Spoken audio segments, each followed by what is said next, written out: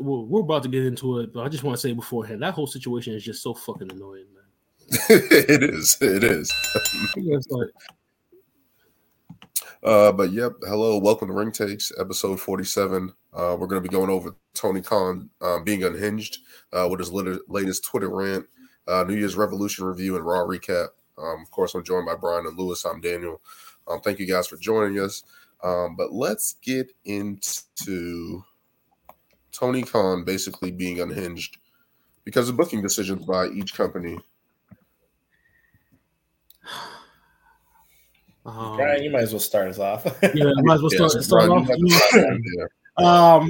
So I'll give just a brief timeline on how this all occurred. So it all started on Saturday with the promo that they did with Hook. Hook is 28-1. He called out Samoa Joe for a title match. It was a nice little 30-second promo, very gritty.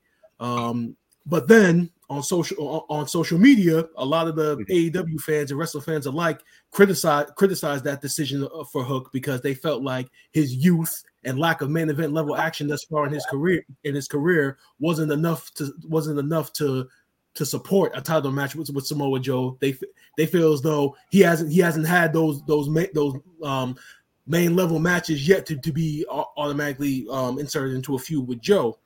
Then we saw Monday Night Raw. We saw the segment with Jinder Mahal and Seth Rollins. They announced a title match for next week on Raw.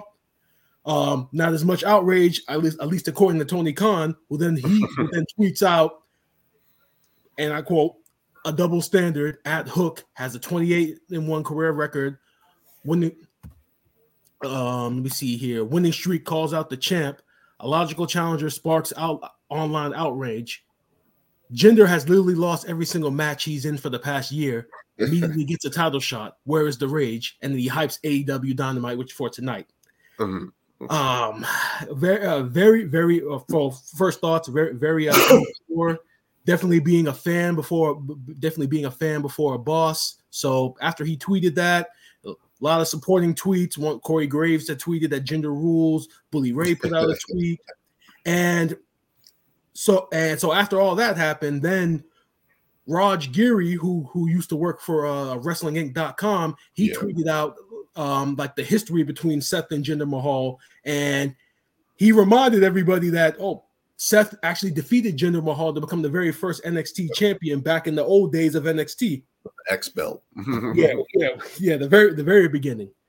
So I thought Seth was like the inaugural, like they have the tournament, and he beat Jinder. That's what it was. Exactly. So he got the tournament and he beat Jinder. Yeah. Now, I remember that now. This is when USA Network got involved. So I don't know. So I'm not sure if you guys watched the AEW World's End post conference. All right. So Tony Khan was asked a question about the year 2023, and he mentioned a website called Cage Match, which pretty much breaks down like the history of wrestlers, all the match ratings. They rank all the wrestlers in history. So basically, when they asked him about 2023, this is what he said. He said, "Recently, we've had some of our best shows we have ever done. And this year, if you look at 2023, just to use as a sample, you can look at fan feedback from different shows. One site that measures fan feedback is Cage Match. Look the top 100 shows this year. Look at the top 100 shows from this year. Look how many of them are from AEW. And if you throw this version of Ring of Honor in there too, you got some more. But it's pretty incredible. And the top 100 shows that I have over 50 votes. Therefore, in 2023, this allows us to talk TV ratings moving forward. So based on that, you don't really see many bosses in wrestling, that hype up a website like Cage Match Wrestling, which is pretty much another dirt sheet site in a sense. Pretty much. You really don't see bosses. You really don't see bosses hyping it up in a sense.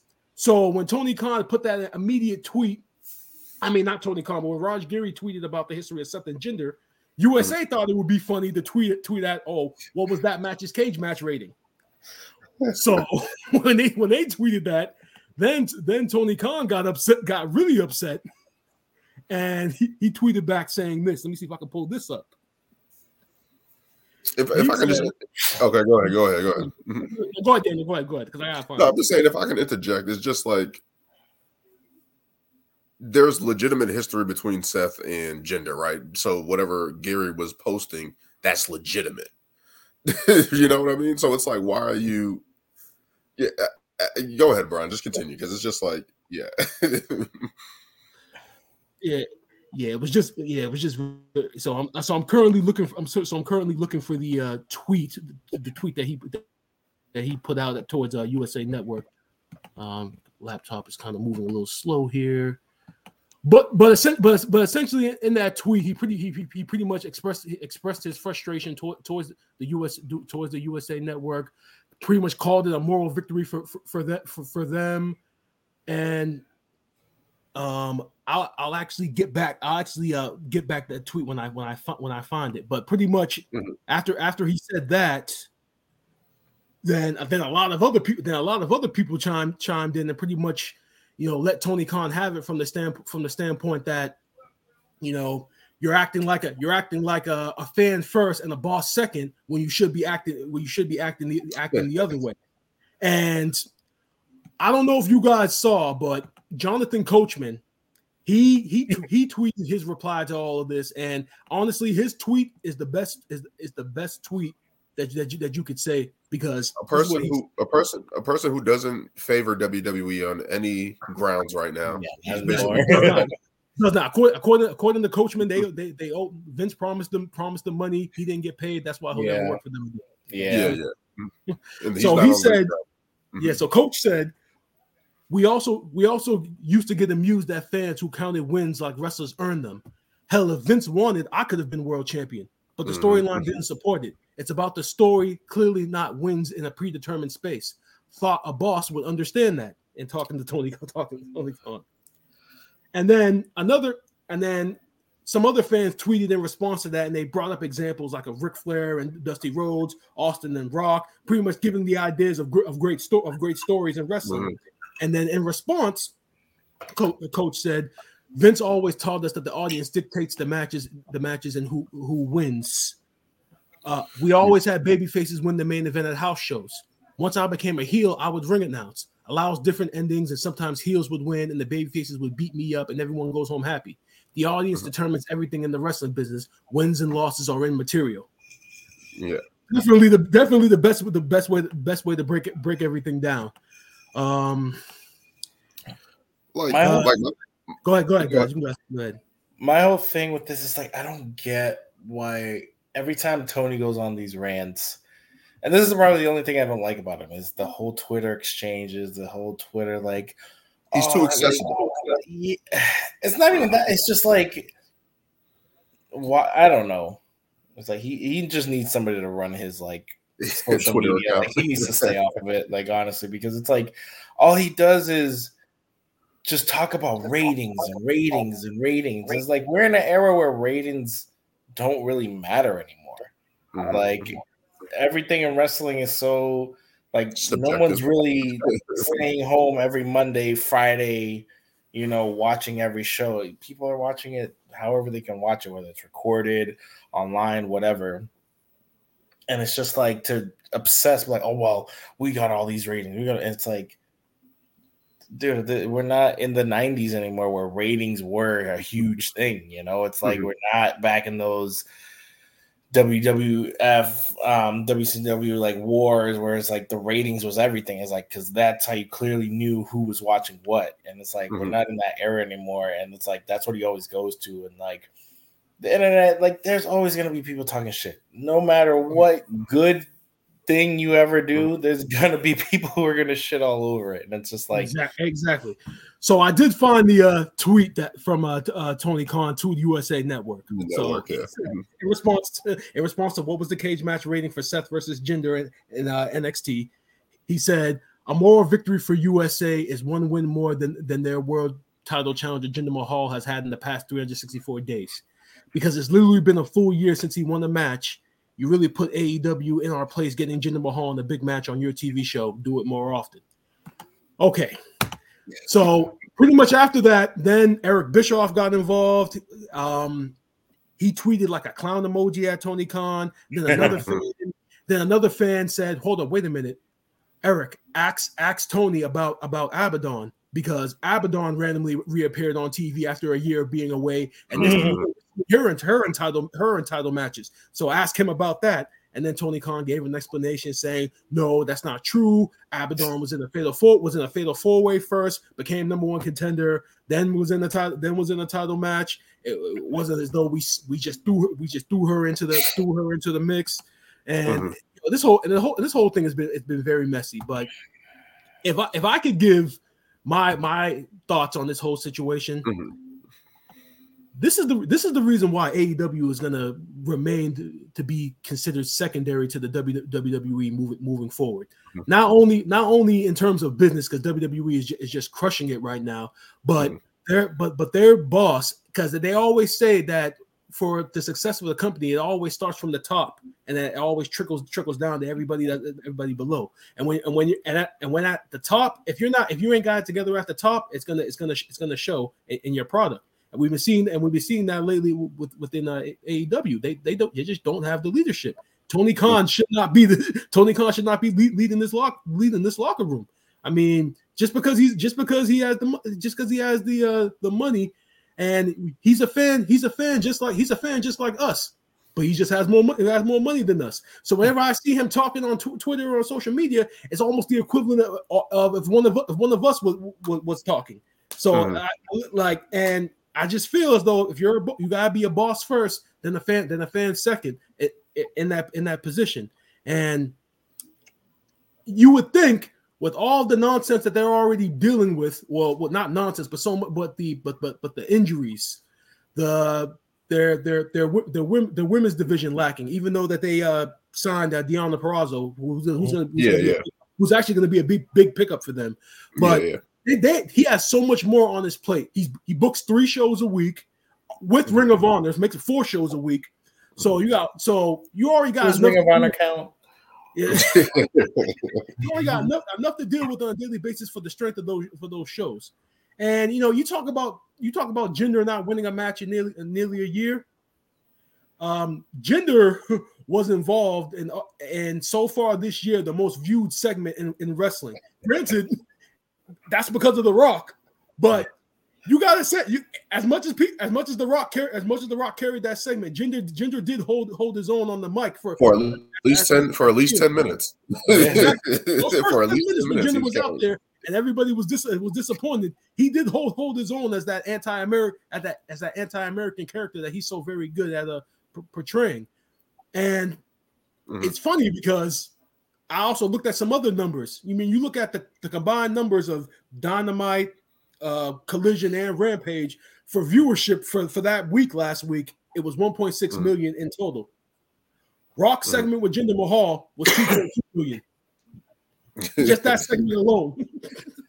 So the guy that you say hasn't won was in the most viewed segment so far this year, which then carried into his promo segment with Seth, which is now leading into a title match.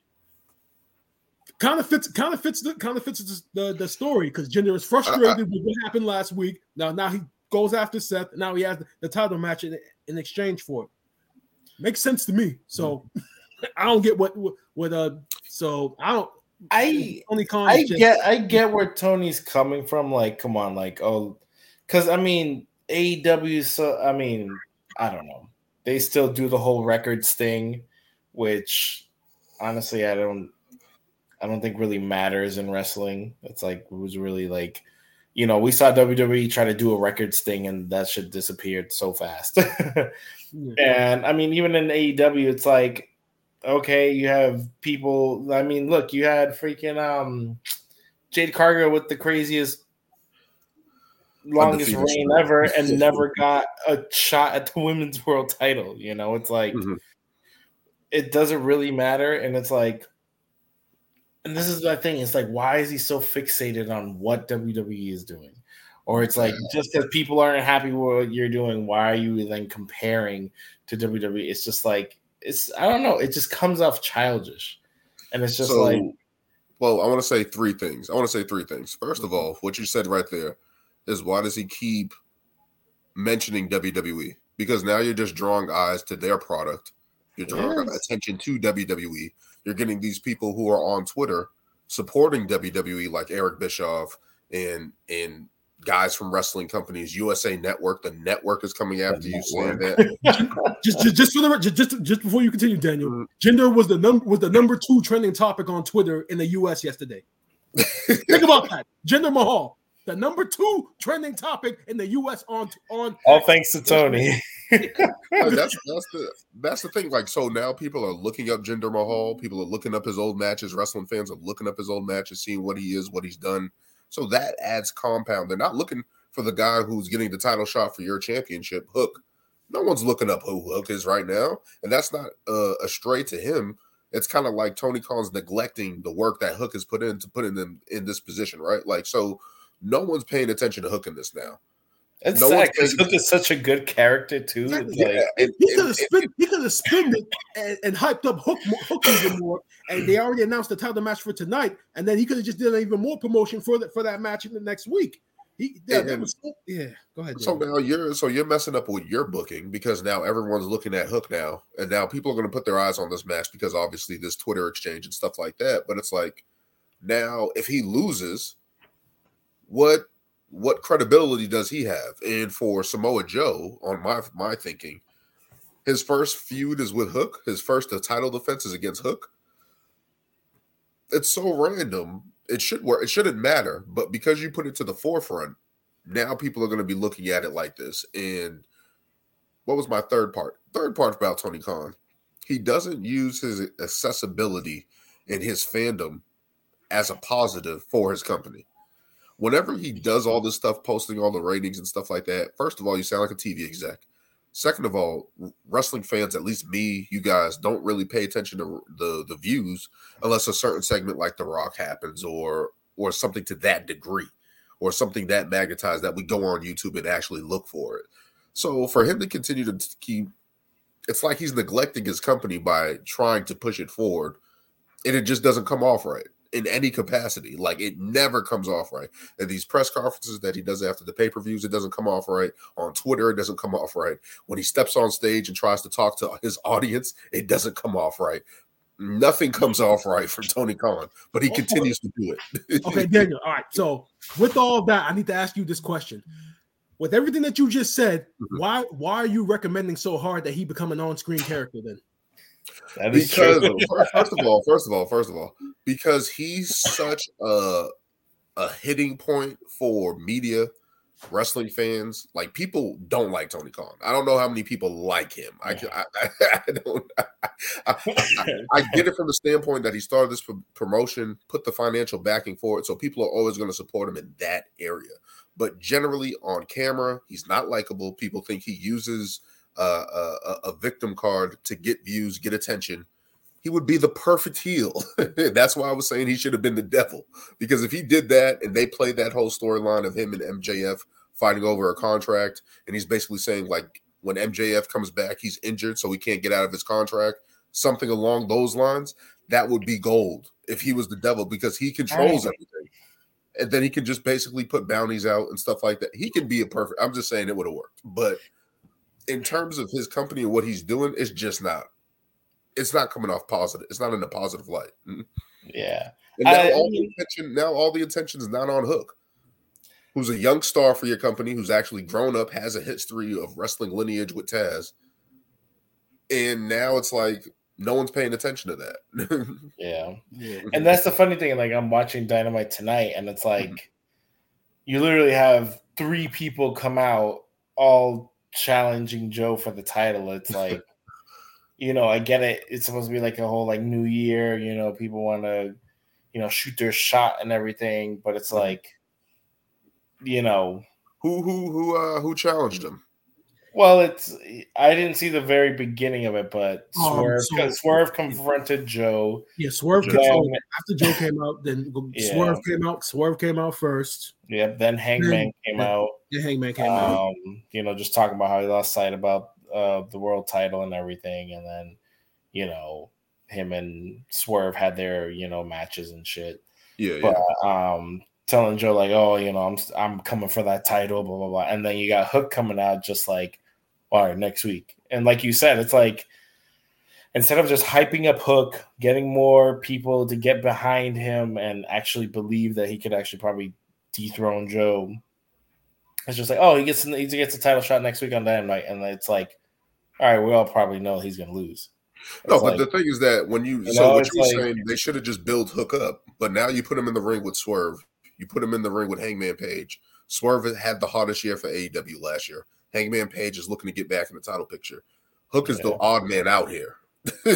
So it's like, what are you doing with that? So I don't know. His record shows he should be like considered as a contender, but it's like he's been in the mid card for the longest time. It's just that's another thing. When they said he was 28-1, I actually tried to research to see the people he's beaten so far, and literally off the top of my head, the only person I could think of that of value that he's beaten is Ricky Starks. That's how he got the FTW title. He beat Ricky Starks for the title. Now, if there's anybody else off the top of your head you guys can think of that's bigger than Ricky Starks? Who? Sorry, Jack. He did. But he also lost to him. Didn't he? He lost to him. He lost him at the pay-per-view. Yeah, he lost the FTW title to him, and then he gained it back at All In before the Punk nonsense started. Yeah. Right, but it's just but it's just like in that sense, it's like we could have been paying attention to Hook. You could have been building this underdog story, kind of like you did with Orange Cassidy, kind of like you did with other people on your program, and now nobody's paying attention to him. And especially when you put him in the ring with Swerve and Hangman Page, who have credibility, now you're diminishing him even more. So it's like, I don't know. I just Tony Khan again is just not paying dividends. He just needs to stay off Twitter, honestly. He needs to deactivate that shit and just let somebody run it and just post like pay-per-views and like whatever when shit's going on sale or whatever. But it's just like this. Or have the AEW account do that for you. With the ratings and stuff like that. Because you see how USA Network just came out and was like, what's the cage match rating?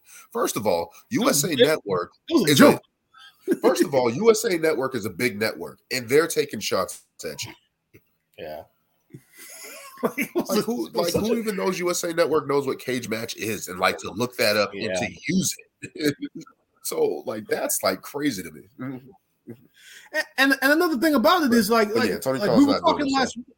Yeah, like we were talking about it last week. I think Lewis was the first one to say like we want AEW to succeed. I mean, we remember those years when WCW got bought by WWE and ECW had to file for bankruptcy from 2001 to 2019 when there was a monopoly of just WWE. And I don't care when anybody says TNA was never considered a threat, so they're not relevant in this case for me. Mm-hmm. But 18 years when WWE was the only game in town, and those were some of those years were some tough years. We got some tough stories. Do I need to bring up WrestleMania 27? How it was arguably one of the worst WrestleManias that we had in 2011. The WrestleMania that was saved by Triple H and Undertaker. So those were some tough years, and we were just begging for someone to come along and at least push the WWE. That way we can get better content. And we thought AEW was gonna be that company. And in the beginning, the first couple of months, they were.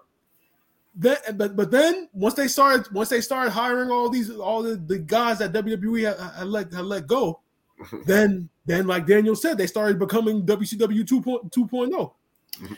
I don't consider them WCW 2.0. I know Dan always says they are. They're way more successful. I'm sorry. I don't know. I feel like with the roster they have and the way they book stuff, it's like you got to think this company's starting from the beginning. It's like they're literally what is it? 5 years now? And it's 5 years. How long was WCW going before? A long time. Exactly. So that's why I'm like, you can't really compare. Yes, there are a lot of segments. They're on TNT. You know, you got literally everybody who was still probably in WCW from Sting to whoever. But it's like, you know, initially it was all about the wrestling. And it's like, you know, it's to some degree that worked, but it's like you also got to make compelling stories. All right. And yes, they've had all these, you know, backstage drama, bullshit, whatever. Mm-hmm. You know, they're figuring it out. But at the same time, it's just like, I've been supporting it because it's like, you know, I want there to be multiple companies that are on networks that, you know, it isn't just WWE all the time. Yeah, WWE is killing it and they're the biggest thing, hottest thing ever. I want there to be the alternative that's like, look, they're doing just as well or whatever. But it's like when you have literally the person that's running it, oh, look at our ratings and blah, blah, blah. It's like, come on. You're knocking everything down that we want or that you're doing well. And it's going to be cast and overshadowed because of these things that you're doing, because you're the one, you're the face, you know, you're the one making these deals and getting your company overseas. That's and this and that's that. That's the bad thing right now. Tony Khan is the face right now. And that's the biggest issue right now, because it should be one of your wrestlers and everyone's pointing at you. Like, I don't see Adam Cole tweeting out. I don't see Swerve tweeting out. I don't see all these other guys that are supposed to be getting these promotions, and I don't know what they're doing. I don't know what they're doing on that. I just want to know when he goes on these Twitter rants, where are Jericho? Where's Adam Copeland?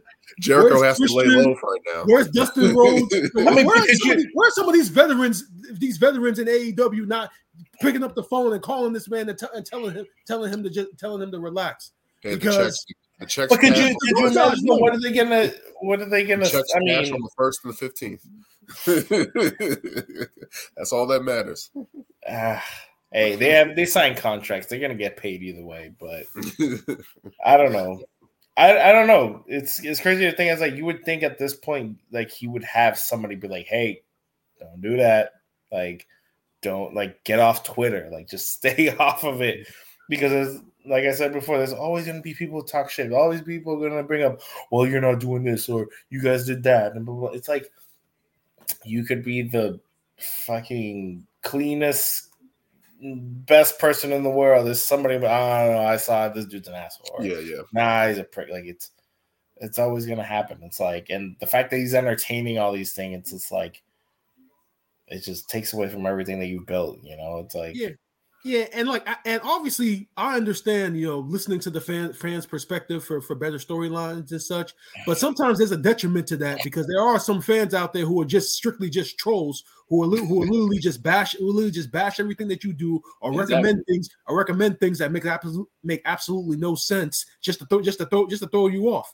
So you can't always just go directly with fans on X. Like, That's where, isn't that why don't they have a social media department? The veterans of his company have to step in. But he has veterans on his team that know what to do. Samoa Joe is a smart wrestling mind. Mark Henry is behind the scenes. Big Show is behind the scenes. Yeah. See, I totally forgot guys that about have been them. in the company for a long time. Mark Henry, Big Show, the guys who are actually who actually have positions, prominent positions in the company. I think that might be the big question. Is like, does he really have a team behind him that is like, hey, this is the right, or is it just him just directing traffic, like him just in the driver's seat? It's like, because he does it all the time. This isn't the first time this has happened, you know? It's like you book 4 shows a week, bro. Like, think about that. You book 4 shows a week by your damn self, apparently. Yeah. I don't know. I don't know if he can do that. I don't know if he can do that by himself. Because it's just like, he can't, no. It's too much for him. 4 shows by yourself, and yet you worry about what they're doing over there. Yeah. And it's another thing that he's not factoring in. My guy. In 2 weeks, we are, or matter of fact, not even in 2 weeks, right now, we are in WrestleMania season, WWE's most popular season.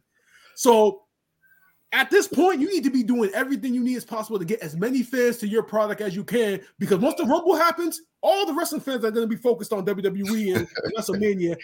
And now all those weeks and months, Elimination Chamber coming up. We don't know what Rock and Cody Rhodes are going to be doing, CM Punk. WWE has all the momentum. So you need to retain as many fans as possible, because once the Rumble happens, everyone's going to be thinking about WrestleMania and less AEW. So, yeah. And who knows what other surprises WWE has on the road to WrestleMania. So it's like you have to make sure that your one Revolution hits, which is basically your big pay-per-view, You're supposed to be your WrestleMania. MJF is out. CM Punk isn't there.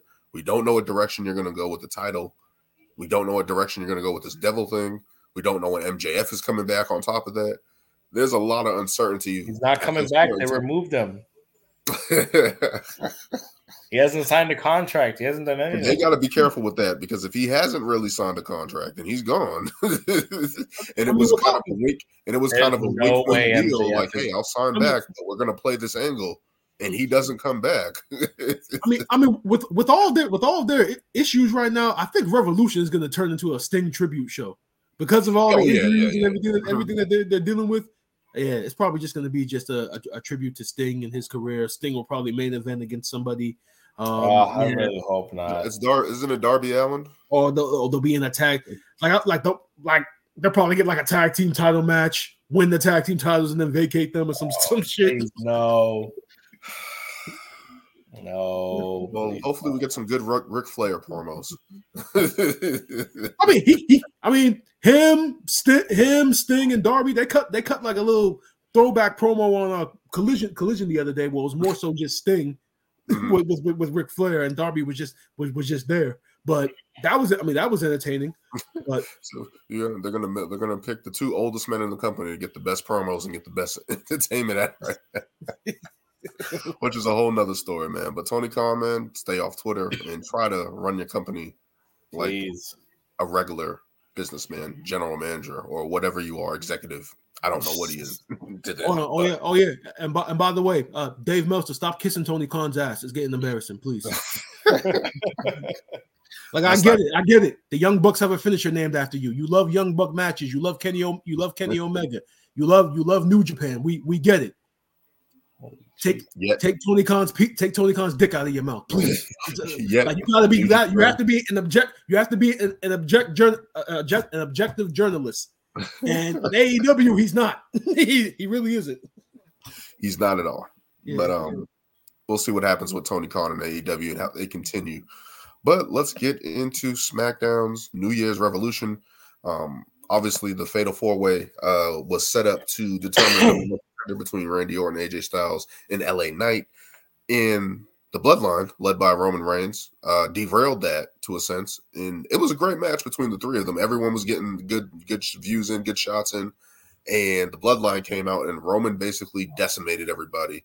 I believe LA Knight took a spear and a Samoan spike to basically end the mayhem. And Nick Aldis basically told Paul Heyman at ringside, hey, good job. Now he has to face all three of these guys in a Fatal 4-Way at the Rumble. So what do you guys think about that, the match, and the follow-up? It's so funny that literally I think last week we all said like it'd be crazy if it was a Fatal 4-Way. Yeah, I think I threw it out there. Like I wouldn't be surprised. Yeah, it'd be crazy. And it's like honestly, it's such a stacked like amount of people that it's just like why not? Even though I don't know, even though I would like to see Randy, LA Knight, and AJ all in the Rumble, but it's like I guess that just adds more to the fucking Rumble, like how stacked this show is gonna be. And I think the crazy thing is like I think we're all just more focused on who's gonna run the Rumble, and then to think that there's still more to the Rumble than just the Rumble. It's like that's the thing because the Rumble has so many matches on it that are good undercard matches that everyone focuses on the Rumble, but then you get these killer wrestling title matches, and it's just like this is going to be added to it. So, and it's funny because just like you said, that means these three guys aren't in the Rumble. Yeah. So now that changes a lot as well. Yeah. Are they gonna be in the Rumble as a result? Mean, we've seen in the past where guys like Brock Lesnar and Becky Lynch sneak in after a match, but it's like I don't see any of these guys really doing that. Yeah, no. It's usually the undercard guys that go into the Rumble from the Intercontinental U.S. title matches that go into the Rumble. Not really so much the main event title. The Rumble always finishes the pay-per-view, right? Or no? Not always. Remember last year they kicked it off with the Men's Royal Rumble? Yeah. Did they?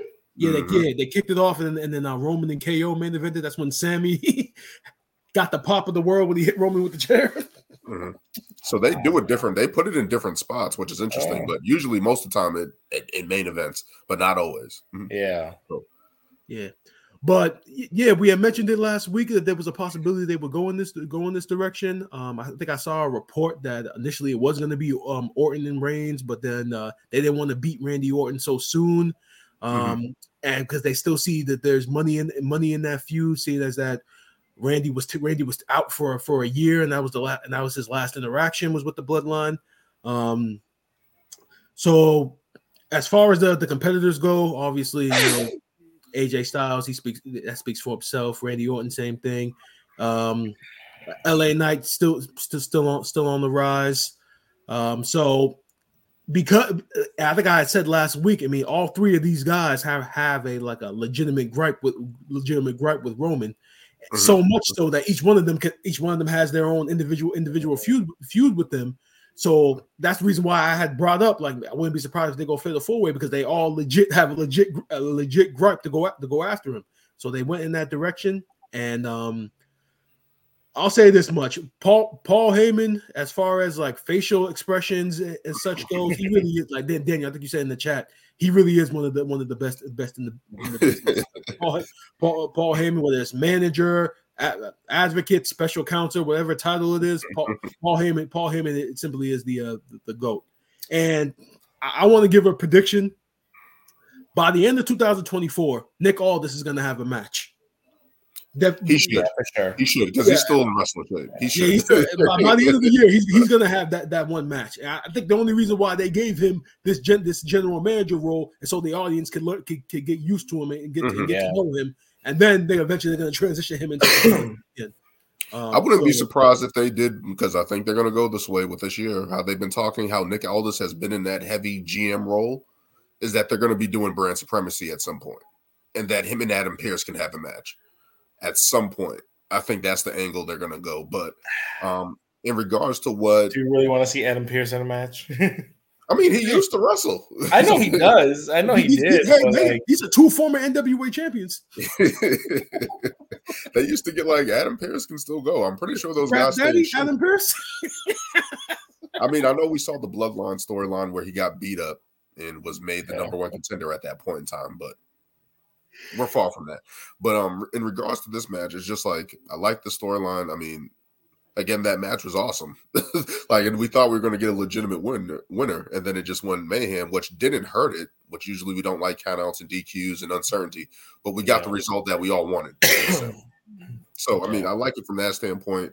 Everyone looked good, and it's going to be interesting at the Rumble, because now what you guys said about what Brian said, the report of them saying there's more money on the table with a Randy and Roman feud. It's like, when is that going to happen? That's the thing now, that's another monkey wrench into it, because it's like, how long is Roman going to have this title now? Like, how is he? If Randy, if do you need the title with that, or do you not? It's like, we'll know for sure after the WrestleMania 40. Oh, okay. After the Rumble, we'll know for sure. I keep seeing, I don't know. I keep seeing some people saying, "Oh, they need to have him. They need to have Roman beat like Hogan's title reign. They need." I don't know. I just want Roman to lose the title at this point. Like, I need a change. It's been too long. Change needs to happen on the other show. That's where the change needs to happen. The change. And excuse me, aren't you the one that wants someone to finish a story and you don't want change? No, I want change on the other show right now. That's the person Raw. That's the person who needed to change their title. That's all I'm saying. That's all I'm saying. You don't want Roman to lose his title at this point? Not right now. Not right now. Not even at Mania? He's going to drop the title at Mania. I think that's the right thing. So? I think that's the right thing. Yeah. And I don't know, with this whole monkey wrench, especially what Brian mentioned in that report, it's like, why would you save Randy and Roman right now, especially when you don't know how long Randy's got, how long that injury is going to flare up, or what's going to happen with that. Randy's older. See, I don't think that feud needs the title though, because it's the classic feud of you took me out, now I'm back to take you out, isn't it? Isn't that the story? Roman's the man right now. I think just because Randy coming back, and I mean, I don't know. I know WWE doesn't usually. I mean, I think just because kind of we saw with Edge, like him coming back and like never getting the title, it's like I want another Randy title reign. Not that it's needed, but I think he's kind of earned it at this point. Just because it's been so long, and he's had the tag titles and stuff like that, but it's like I feel. I mean, I think as I said, I think if there's going to be a feud for Randy Orton, it's going to be Cody Rhodes after WrestleMania 40, and you can have that long story in term looking at hey, we were in a group together, I brought you in, like I know your father, et cetera, and then you can really play the heat because Randy really kicked those guys' asses, and you know what I mean. So. I mean, it's in a different stage now where Cody's not a young pup anymore. He's not a young buck. He's older, he's mature, he's the champion. So that's definitely a match that they can instantly put together. That's like a SummerSlam 40, but it's just like SummerSlam or something. Yeah. Like we still that's the thing. Like it's like we still got to get there. You know what I mean? Like we even got to get to WrestleMania. We got to get to the Rumble and see what happens. It's going to be interesting to see what happens. But wait, Randy's on SmackDown. Why in the world would he have to face Cody?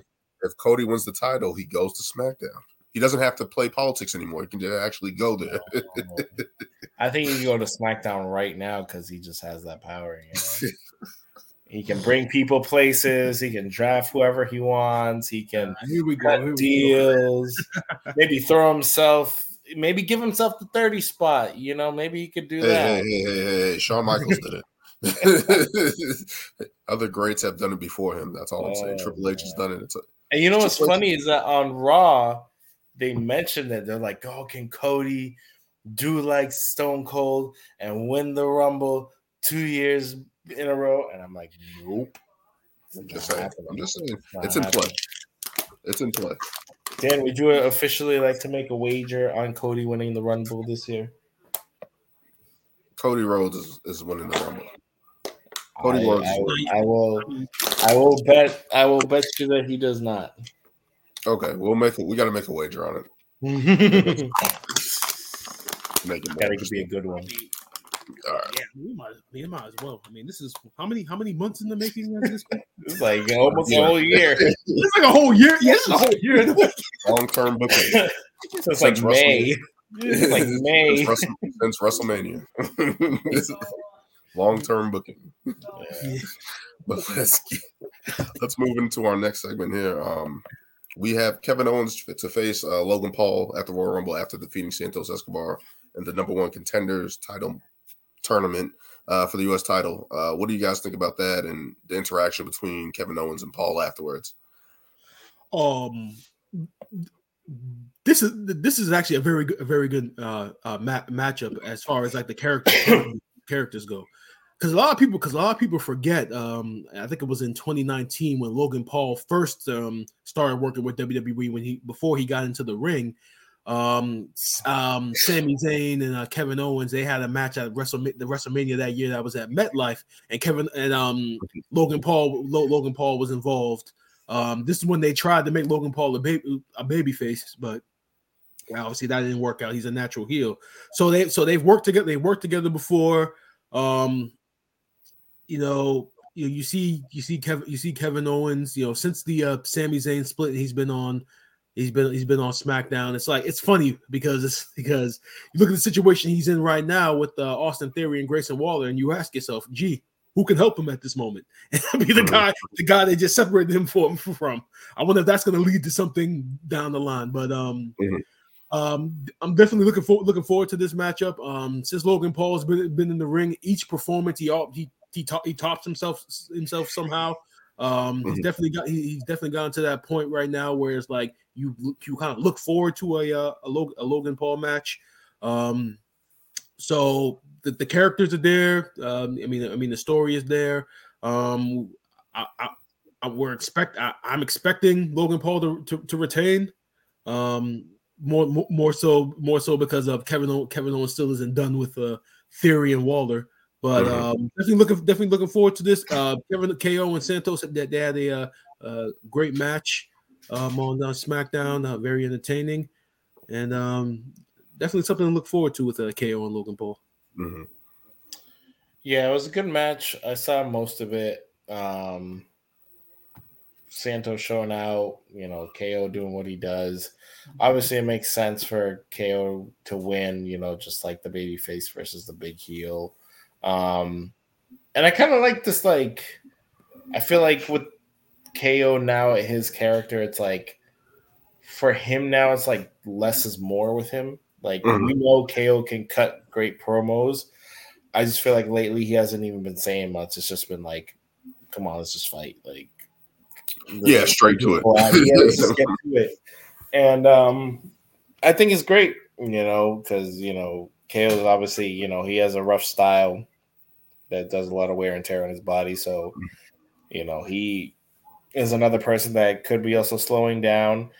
Like Brian, I don't think Logan's losing the title right now. I think if he does lose the title, it's probably going to be somebody who's like up and coming and really needs the title. KO doesn't really need the title right now.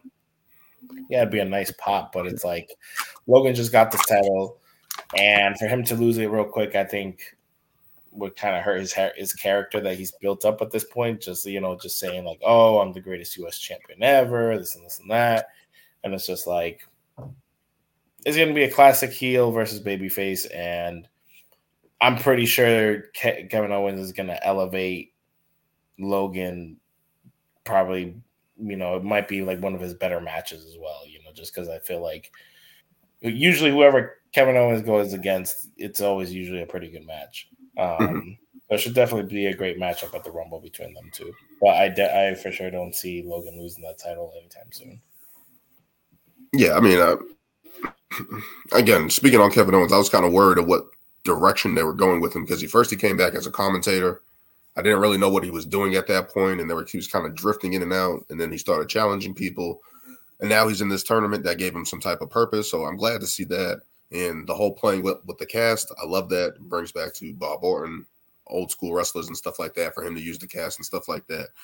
Big Show. Knocking out, Big Show. Him knocking out Logan Paul. So that's definitely going to play a part at the Royal Rumble. So we see how much that's going to play a part with the cast and stuff like that. But as you said, it should be a pretty good match. Kevin Owens is always going to give his all and do some pretty gnarly stuff in the match. And this is going to kind of showcase Logan Paul a little bit, to showcase his heel skills and see how much better he's gotten over the past couple months since his last match. So definitely going to be interesting. I like the fact that I love tournaments in wrestling because it actually gives some type of intrigue. You want to know who's going to win, what storylines branch from it. So to get this at the end of it, Logan Paul versus Kevin Owens, they're going to be some good promos over the next couple of weeks. So it's going to be interesting to see how they play it up. And I can't wait to see it. Mm-hmm. Can't wait. Let's move over to Tyler Bate joining Pete Dunne to defeat Pretty Diddley. Obviously, I think we all said that was going to be Tyler Bate, just basically how his NXT was and stuff like that. And they get the win over Pretty Diddley. I thought it was awesome. I love these two guys fighting with each other.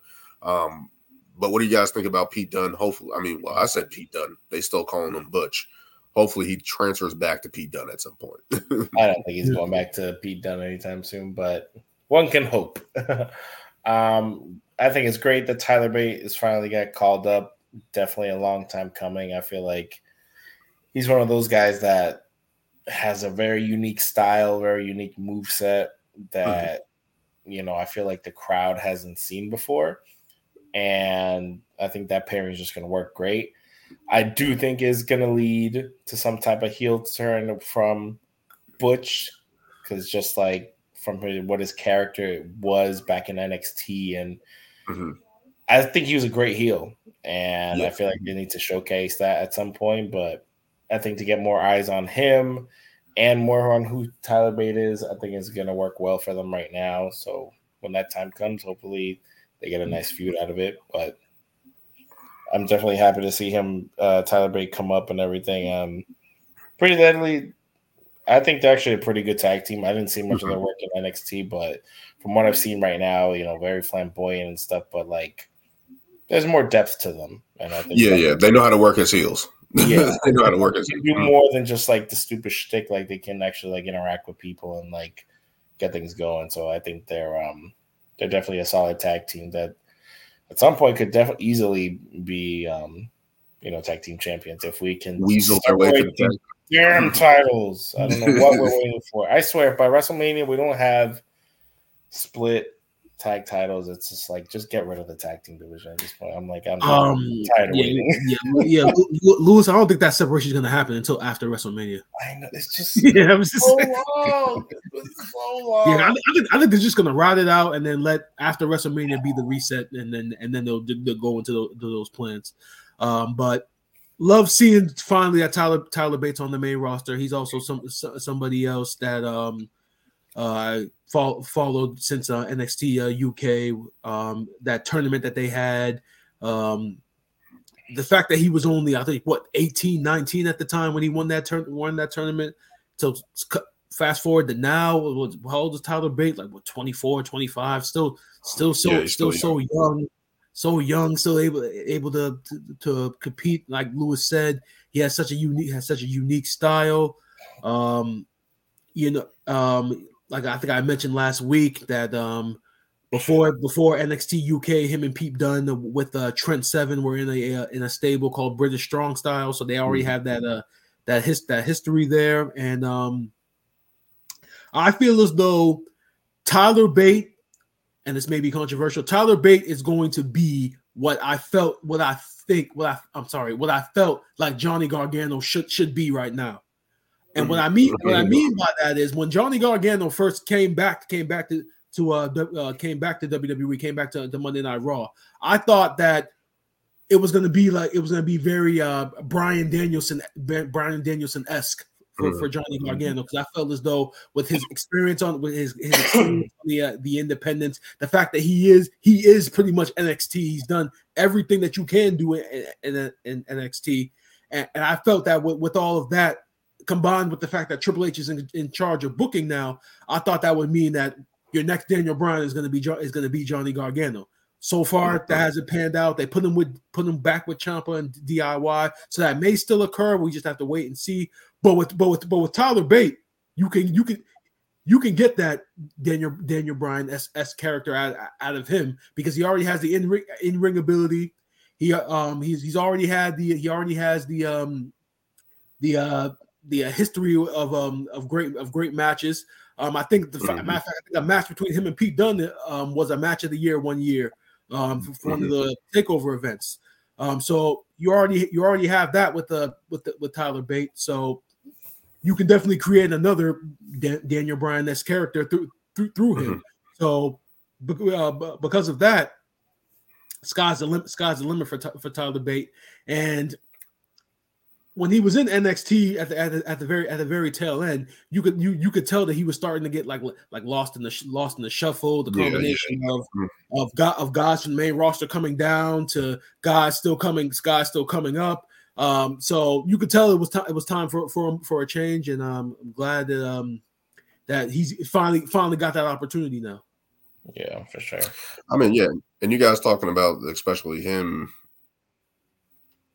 having that Daniel Bryan run, that could happen with Pete Dunne heel turn, and I feel like they can have some type of rivalry that propels him up. And he's been a great ring worker, one of the best from NXT UK and stuff like that. So he definitely has a way. Hopefully, they showcase his skills like they've been doing other guys like a Dragon Lee and other guys like that who have been called up recently. So with Austin Theory and Grayson Waller, other guys that have been called up from NXT. Hopefully, they continue to do that on SmackDown, and hopefully Tyler Bate and Pete Dunne can find their footing right now, because Pete Dunne, especially without Rich Holland, without Sheamus, has been lost in the shuffle a little bit.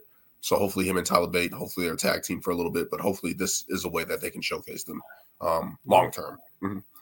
But moving on, Io Sky retaining against Mia Yim for the WWE Women's Championship. I thought this was a great match. Oh, my bad.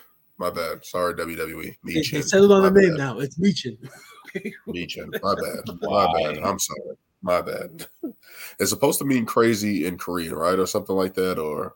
Yeah, that's what it means. Crazy in Korean. They try to give that gimmick to Liv Morgan. It should have been Mia Yim. They just did it wrong. with it. They just didn't do it right. Right. But I thought this was a good match. Showcasing Mia Yim, kind of similar to how they did Ivy Nile on Raw versus Rhea Ripley. They're really getting these women who haven't had much of a showcase. They're sitting there in these matches and showcasing them. And I thought Mia Yim looked great in this match. She definitely did. She really looked good. This is the best that she's looked since NXT. The most recent thing. Yeah, since NXT. Yeah, I'm trying to think of a time in NXT where she looked as good, and the only thing I could think of is when she had a title match with Shayna Baszler at one of those takeovers. She had a gnarly hardcore match against somebody. I can't remember. I think it was I can't remember if it was Nikki Cross or was it Io Sky at that point? I can't remember. It could have been match. But this was definitely a great showing from Michin. Since she came back and then she joined the OC. Some people felt that she was out of place. I thought she fit in the group because she already has that rough exterior that I thought matched what the OC brings. But she's been lost in the shuffle for a long time. I think last last Survivor Series of 2022, she was in the women's war games match, and since then, she hadn't done much, and she's another female that has so much talent, and I'm glad that she was finally able. She was chosen to kind of showcase that talent for everyone, because after this match, I was even saying, now this coming Friday, if they don't have a promo package thrown together trying to hype her up and trying to give some background, trying to get people to get behind her, if they don't do that for her next week, then your hands should be Is it just a one? Is it just a because at that point, exactly, it'd just be a one and done. I mean, it was such a good match and it was a good showing from her, and it showed that you can do something with this girl. You might as well take advantage of it, and let's do some promo packages. Let's get her into another program. I understand SmackDown's only 2 hours. It's 2 hours, and the women's division is such right now that everybody can't get an opportunity. But there's some gems that stick out, and I feel like Michin is one of those gems, and you might as well at this point. And if you're not going to do that, then put her in that tag team with Zelina Vega. I think that was something a lot of people that were suggesting. But the point is, after this match, moving forward, you need to be doing something with Michin or setting her up for something bigger down the line. Yeah, for sure. I was a big fan of hers in NXT, even though she never really got the NXT title. But I don't know. I liked her presentation. I liked her character and everything. And I don't know. For me, with the OC, I understood it. Obviously, the situation they were in. It just never led to anything. Yeah, it really didn't. And then, half of them getting injured, AJ getting injured is there was a lot of. It's they probably could have done more, but with the injuries, I feel like it definitely cut that short. So I don't know. Hopefully, this isn't the end of her showing. Hopefully she gets more consistently, more airtime, so people can see who she is and not just little backstage segments and everything. So. There's a lot of females in the locker room that are still underutilized. We got a glimpse of Xia Li, and then she lost to Becky and just kind of disappeared. We haven't seen her since, yeah. Yeah, and then we're still waiting to see what's going on with Nikki Cross, whatever the hell that is. She had a whole different character change of her just being mute about everything, and it looks like they just dropped that entirely. Yeah. And it's just there are women on the roster that maybe she's gonna be in the Rumble if she stands there. Yeah, she enters the Rumble and then all right. If that's the case, if they end up doing that at the Rumble, it has to lead to something then by that point, because people aren't going to remember her just standing there mute, unless it's us, obviously. But other fans aren't going to remember all that stuff because she hasn't been on TV. So if they do that at the Rumble, it has to lead to something, or she does that gets eliminated by somebody, and then that's her next feud or something. Yeah, that's for sure. And she turns crazy, which she should be. She already is crazy. Like I've been saying. She's already crazy. You're mute in the wrestling. They need a match. They need to magnify that. But yeah, Io Sky having a good showing as well, defeating Meechin. Really good match. Thought it was solid. Had time. I think it was almost 10 minutes or so, but had a pretty good time limit and was good. Good for everybody involved. And Io winning clean. That's another thing. She didn't have any help from damage control in that whole aspect. So that adds a little layer to that she's able to hold her title on her own. But let's move on to another big event that happened there is the return of Karrion Kross with the Authors of Pain, and Paul Ellington and Scarlett. The Hurt Business came out and basically talking about how year 2023 wasn't what they wanted. How Bobby Lashley pairing up with the Street Profits was the best thing, though, and what their actions are for 2024.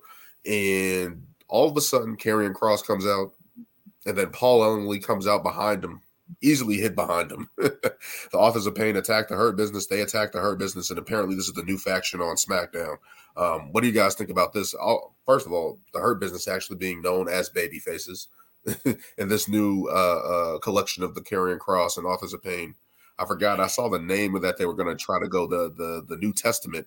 Apparently, that's the name of the overall group that they're going for. So, what do you guys think? The New Testament. The return of the Authors of Pain. Sounds better than the Undisputed Kingdom. Just I was always a big fan of AOP. I was always a huge fan of AOP. I felt like when they got their NXT run, I think it was well deserved just because they're fucking massive men, like clubbering guys and everything. But their last WWE run was it was just very short, and I don't think they had any real direction for what they were or who they were or what they were going to do.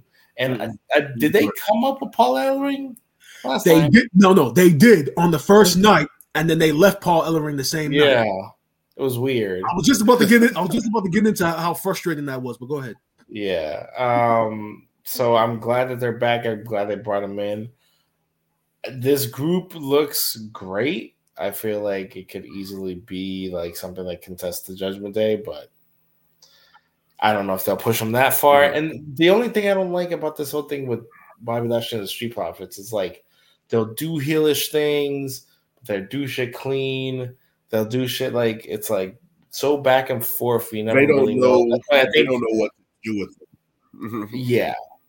And it's like at first, they're attacking LWO and stuff like that. Okay, they're heels, and now it's like, well, now they're the baby faces in this feud. It's like you guys need to pick what you're actually doing. I feel like if they were more of a heel faction.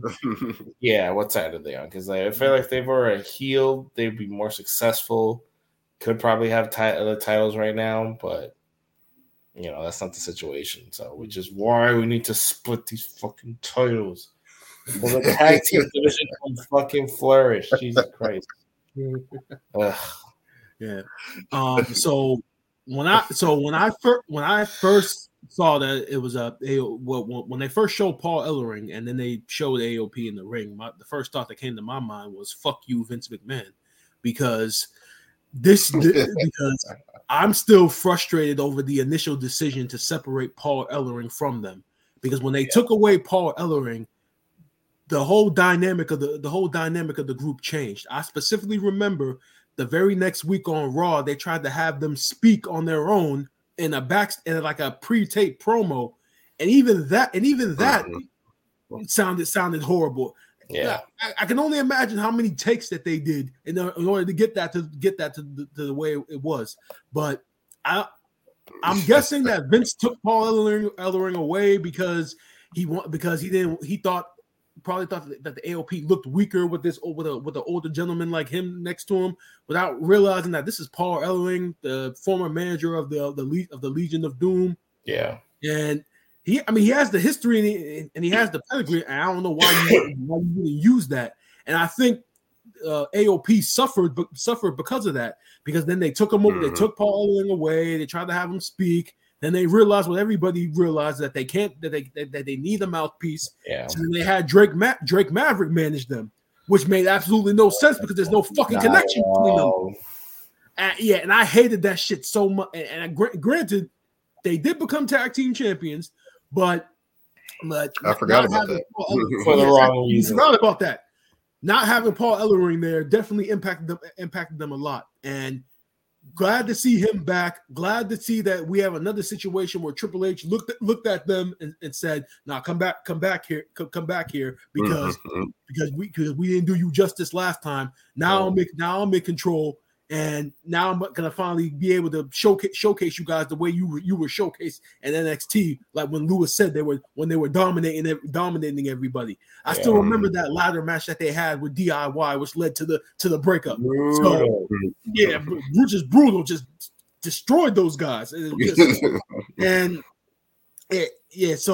I'm glad AOP's back. Putting them with Karrion Kross was tremendous. This is definitely gonna put some more interest on Karrion Kross.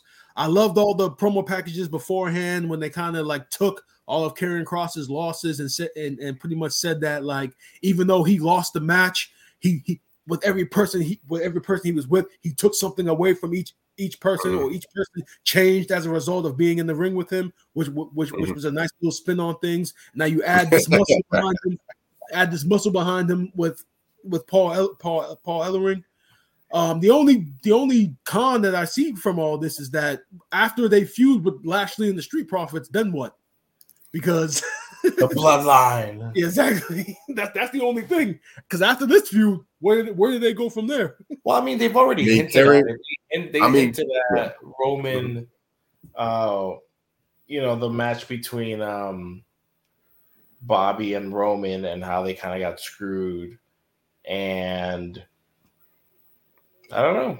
I mean, he's mentioned Roman Reigns in the past. Like, ever since he's come back, he first mentioned Roman Reigns. So, I mean, if that's long-term storytelling saying that he's going to come after him at some point, it'll be well. He should. I feel like he deserves that shot, but I really want this group to be dominant. He's been booked so poorly. Maybe this is a way to reestablish him and get him on the right track.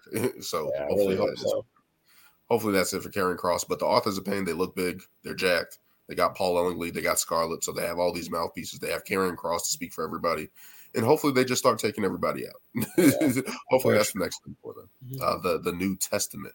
Hopefully that's the name. But let's move on to the Redburn side of things. Raw review here. We're going to be talking about, obviously, CM Punk and Drew McIntyre face off. Drew McIntyre came out basically saying, it's not my fault that I lost last week, basically saying that it was Damian Priest's stupid cash-in, which he is right. He's like, you should have helped me win, and then that would have been slim pickings for you, but you're an idiot, basically essentially saying that, and how all these other people are wrong, and how people have maybe he should go away for a long time and receive a warmer reaction like CM Punk has. That led to CM Punk coming out, and these guys had a war awards. The best that I've seen Drew look at, especially when I've been off of him since he's been on this losing streak. But this with CM Punk, this interaction back and forth, what do you guys think about that and CM Punk and him going at it? They didn't brawl, but they had basically the war awards. Yeah. It was good. I liked Drew's promo a lot. Thought it was great. I wasn't expecting CM Punk to come out, but I think to have them kind of face off was pretty cool. I don't know if they kind of need. Well, I guess it was more hinting that, like, they'll probably meet each other in the Rumble, and then what happens there. So, but I mean, both promos were great. It's just, this is Rumble season. Everybody's shooting their shot. Everybody's trying to convince you that they're going to win. It's just like, still, I don't know what's going on with Drew. Obviously, I don't think any of us would pick him to win the Rumble at this point, or even get another title shot at this point. I think he's just kind of, I have a feeling it has to all do with this contract negotiations. But maybe until that's done, maybe there'll be more of a concrete plan of what they're doing with him. Please don't put him in a freaking tag team. I don't want to see that. I want the Banger Bros on the Banger Bus. Jesus, it's like, Drew McIntyre and Sheamus just driving a school bus to the ring. Oh man! But it's like I want Drew. I want Drew to finally get that title win that he deserves. I don't think it's happening anytime soon. And if it does, it would have to be that world title. But I think that also depends on who's the champ. If it's still Seth after the Rumble, after Mania, I wouldn't mind seeing him dethrone him, but we'll see where it goes. Yeah, I only had like really two takeaways from this face-off. One, like Lewis said, it's the Royal Rumble season, so you're gonna have a lot of promos like this of guys pretty much saying why they should win, why they feel like they're gonna win the Royal Rumble. So CM Punk was good here in that aspect. I know some fans on social media are kind of disappointed now. It's kind of disappointed with Punk that we haven't gotten the pipe bomb Punk that was doing daggers on that mic. And yeah, like Lewis said, like it's not needed right now. I mean, he's still portraying the babyface character. He's only been back in the company. What we coming up to 2 months now? Yeah, he came back in November. Yeah, so that's coming down the line, and we're just building towards it. And at this point with Drew, man, every time I hear him talk, every time I hear him come up short in these matches, despite he's having great performances. It's literally screaming to me, and I've been screaming this for months just to pay this man. And they have the money. You see, TKO's been just throwing around contract extensions to everybody lately. So the money is there. They have the money. It's not a case of they don't have the money to pay him. It's there. So I do wonder though if it really is the contract, or if it's just the fact that he wants to sign the contract, but he wants to go home and just relax and recharge first, and then sign the contract and come back. Because he was talking again, he incorporated in this promo the whole idea of being away from his family and coming up short again. And he's mentioned it a lot lately in a lot of these promos about the whole family dynamic and being away. And it almost seems as though that's the direction that they're going in with him, to just take time off and to go away. I wouldn't be surprised if if the Rumble ended up kind of being the swan song, unless they have plans for him at WrestleMania, and I don't see why you wouldn't. But like we also said, the roster's so damn deep, but you got 2 nights of WrestleMania to fill it, so you gotta have something for Drew. Yeah, you definitely got to have something for him. But if he takes time off after WrestleMania, it's well deserved. He's been wrestling a long time for them, having crazy matches. Just hasn't won the title back. But in general, it's just like everything that he's saying in these promos, which is great promo work, is true. Everything that he's alluding to is just true. So it's just like that adds to his character, and it's like, okay, that makes him intriguing in every sense of the word. And now he's going after CM Punk, so it's like he's still going after the big fish in the pond, right? Like he's still going after big guys like Seth, Sammy, Jay. He's going after everybody, the heavy hitters on Raw. So to see him continue that track, and then CM Punk to come out and basically say, hey, I'll save your ass last for the Royal Rumble. That's interesting. That's a good play for CM Punk, and they had a good back and forth between each other. So great way to get CM Punk interacting with more guys. That's kind of what he did. He kind of walked around with the Judgment Day and stuff like that. Talked to them, met with Kofi, obviously the battles with Seth and stuff like that. So getting that intrigue, we're just waiting at this point for CM Punk to actually wrestle and fight somebody. So for him to kind of buddy up with all these guys and stuff like that and get into these interactions, probably just going to lead up to the Rumble. So we'll see where it goes from there. Love the work from both these guys there. Let's go into a funny segment. The Judgment Day and R-Truth. R-Truth has killing it. Vince is killing it. Yeah, I'm just laughing because as soon as I saw R-Truth, I thought about that damn the shit that promo, that shit that they taped, the shit that they recorded for him with the babies. I was there, but not really there. North Carolina. I'm thinking this is gonna be serious. I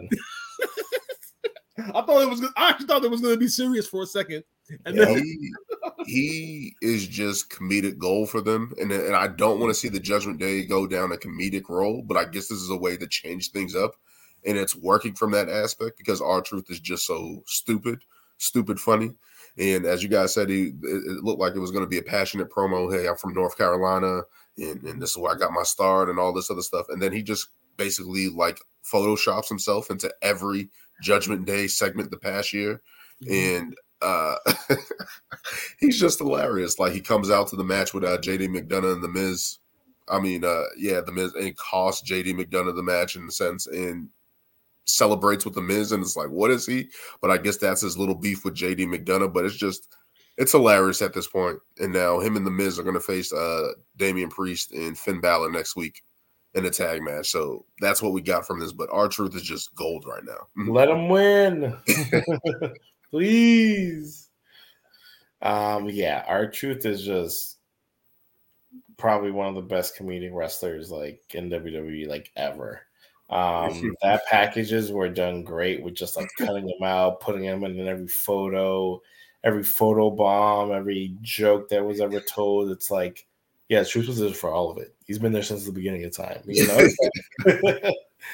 So it's just like, I don't know, the fact that he's like picking fun at the Judgment Day, I think brings him down like the serious level a bit.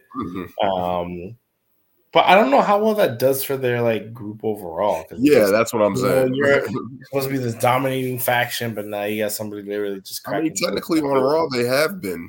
So I mean, from that standpoint, they have been. And I mean, I guess this is like a testament to like what it is going to be between them. I guess so. We'll see. And plus, when you think about it, I mean, how many more people now can they really like beat up and be dominant? I mean, they just went through literally 3 months of going through Raw's top baby faces and Cody Rhodes, Seth Rollins, Jey Uso, Sami Zayn. I mean, so it doesn't. So there's nobody on a higher level on Raw than those guys. So realistically, you can't go higher than that. So they kind of, I guess they had to go the last. They already got all the champions and the brief money in the bank briefcase. So that's the last thing that they got to figure out what direction they're going to go with that briefcase. Is he going to cash in and win? How they're going to go about that? Where do they all? If that does happen, how does the breakdown happen? And if it's R-Truth, I don't think that's a good foil right now. But comedic foil, that's funny. Like he's been funny. Like I can't even ignore that. Even Damian Priest is laughing at it during the segments and stuff like that.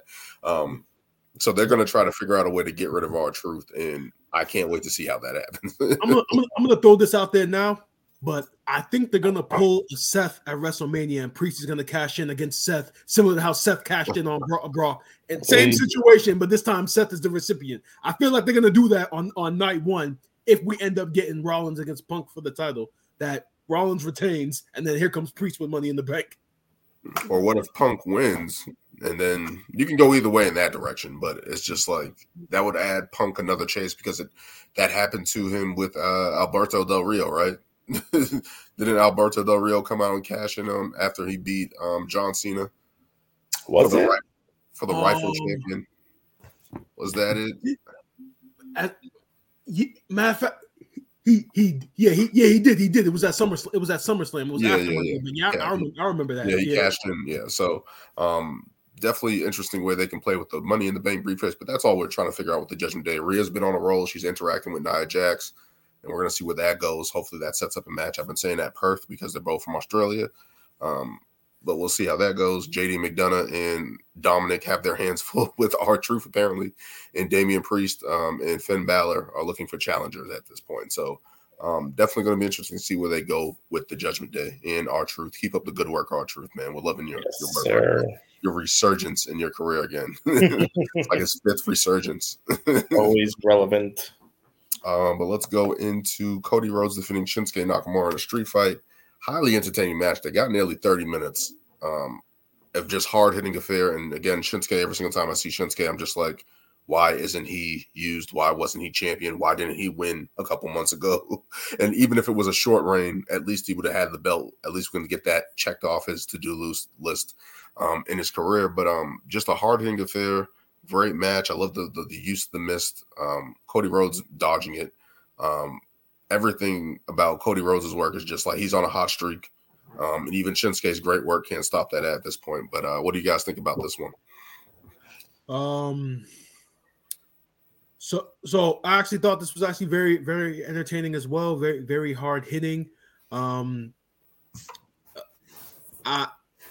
was very skeptical of this feud in the beginning because I felt that, you know, both guys kind of needed to win. I mean, Cody needed to continue the momentum. Nakamura needed to build momentum since he hadn't really been booked as strong since the whole Seth Rollins feud.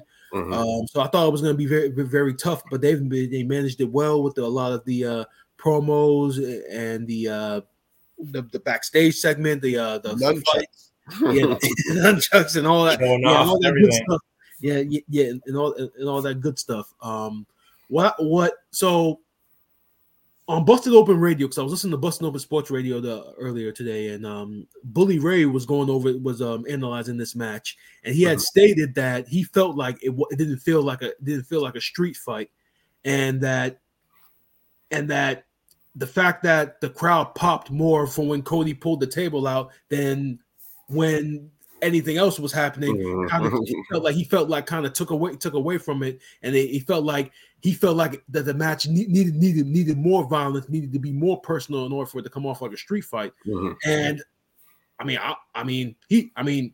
he's a part of one of the greatest tag teams of all time in the Dudley Boys, and been in the business longer than we've lived. So if he sees it that way, then cool. But from what I was watching, that seemed like a street fight to me.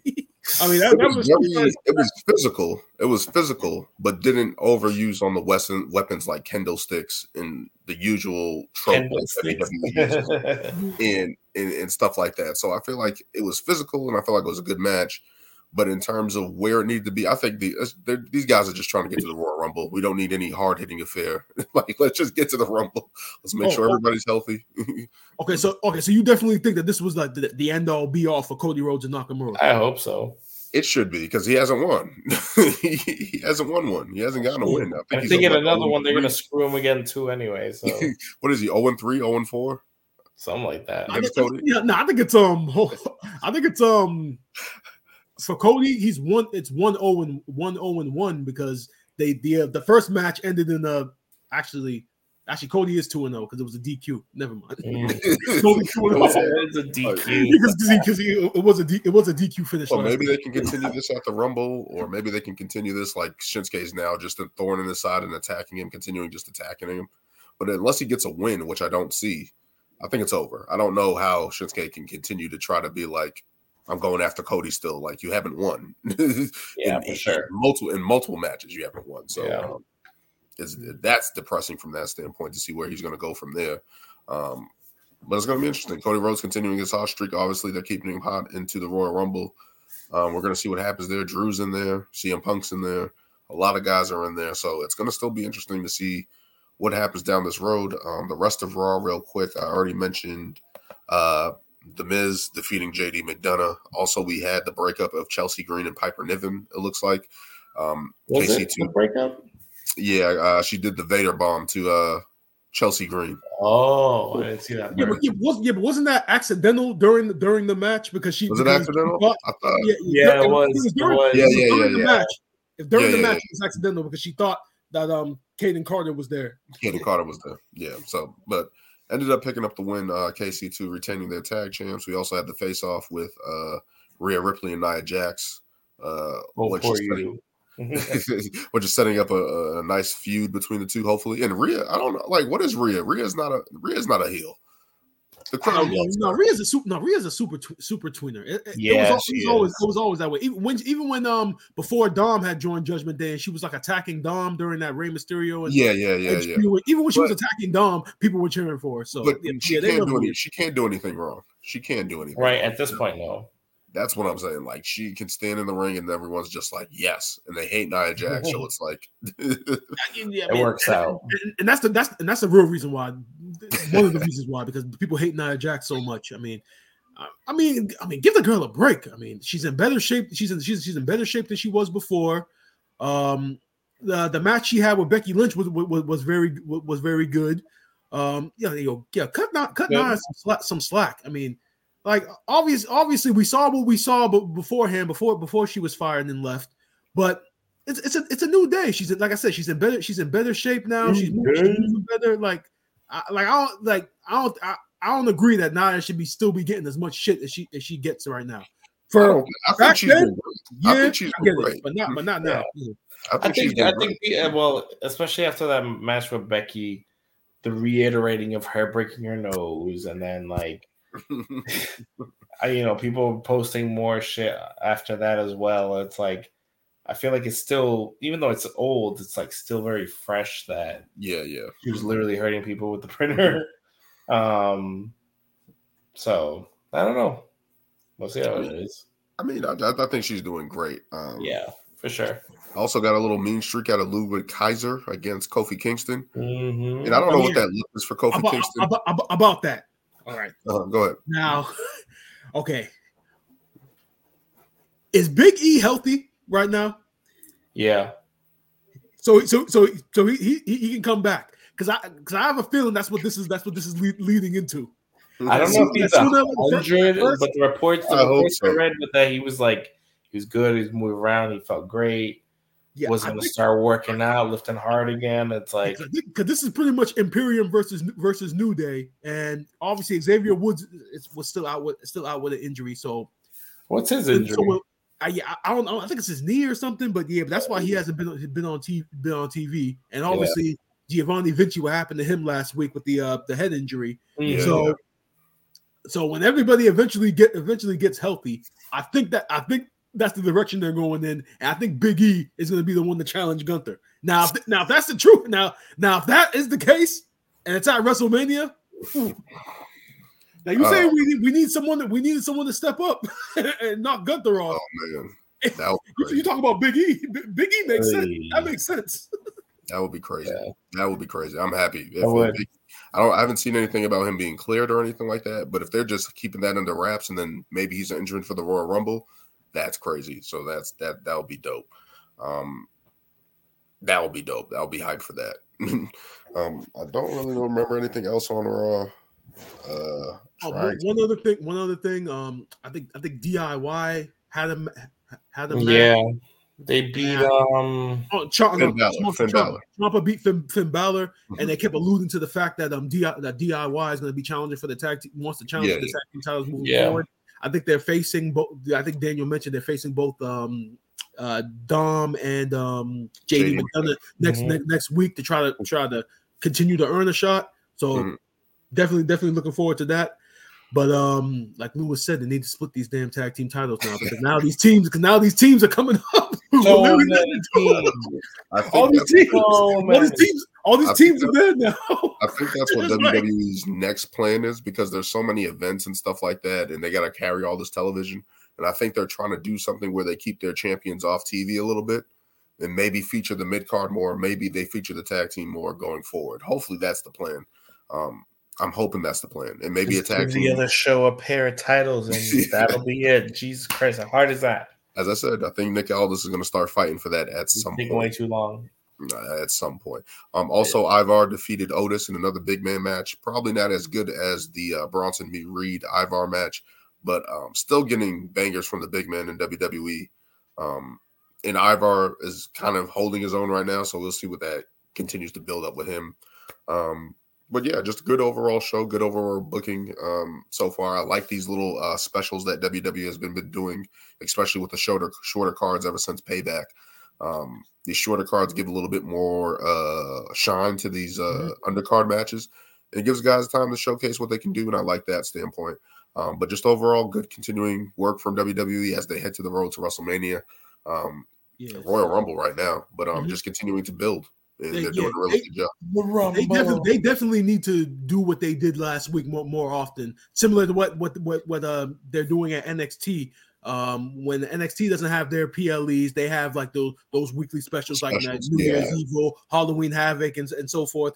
They need to do that more often with Raw and SmackDown to have these Raw and SmackDown theme episodes where you get more title matches, get more showcase matches, and more entertaining matches, and it could be like something like they can do like the In Your House segments, or do something similar to Night of Champions and Clash of the Champions in WCW, and continue those little like weekly odd special type matches and stuff like that. Maybe that's what they're doing with all the pay-per-views. Maybe they're just going to rebrand them and call them specials for weekly shows. And maybe that's what they do. But definitely some good work from WWE. Some craziness continuing. Smackdown Unforgiven. Smackdown Unforgiven. But it's Raw no mercy. Yeah. There you go. Just keep pairing them up together. But yeah, some craziness from Tony Khan, some good work from WWE. Hopefully AEW can get their shit together, especially Tony Khan. But that will do it for this episode 47. 48, 49. Royal Rumble picks are coming up on the way. Episode 50, grand finale. We're almost on a year. A lot of stuff happening. But thank you guys for joining me. Thank you guys always for showing up. But that will do it for this episode. And thank you guys.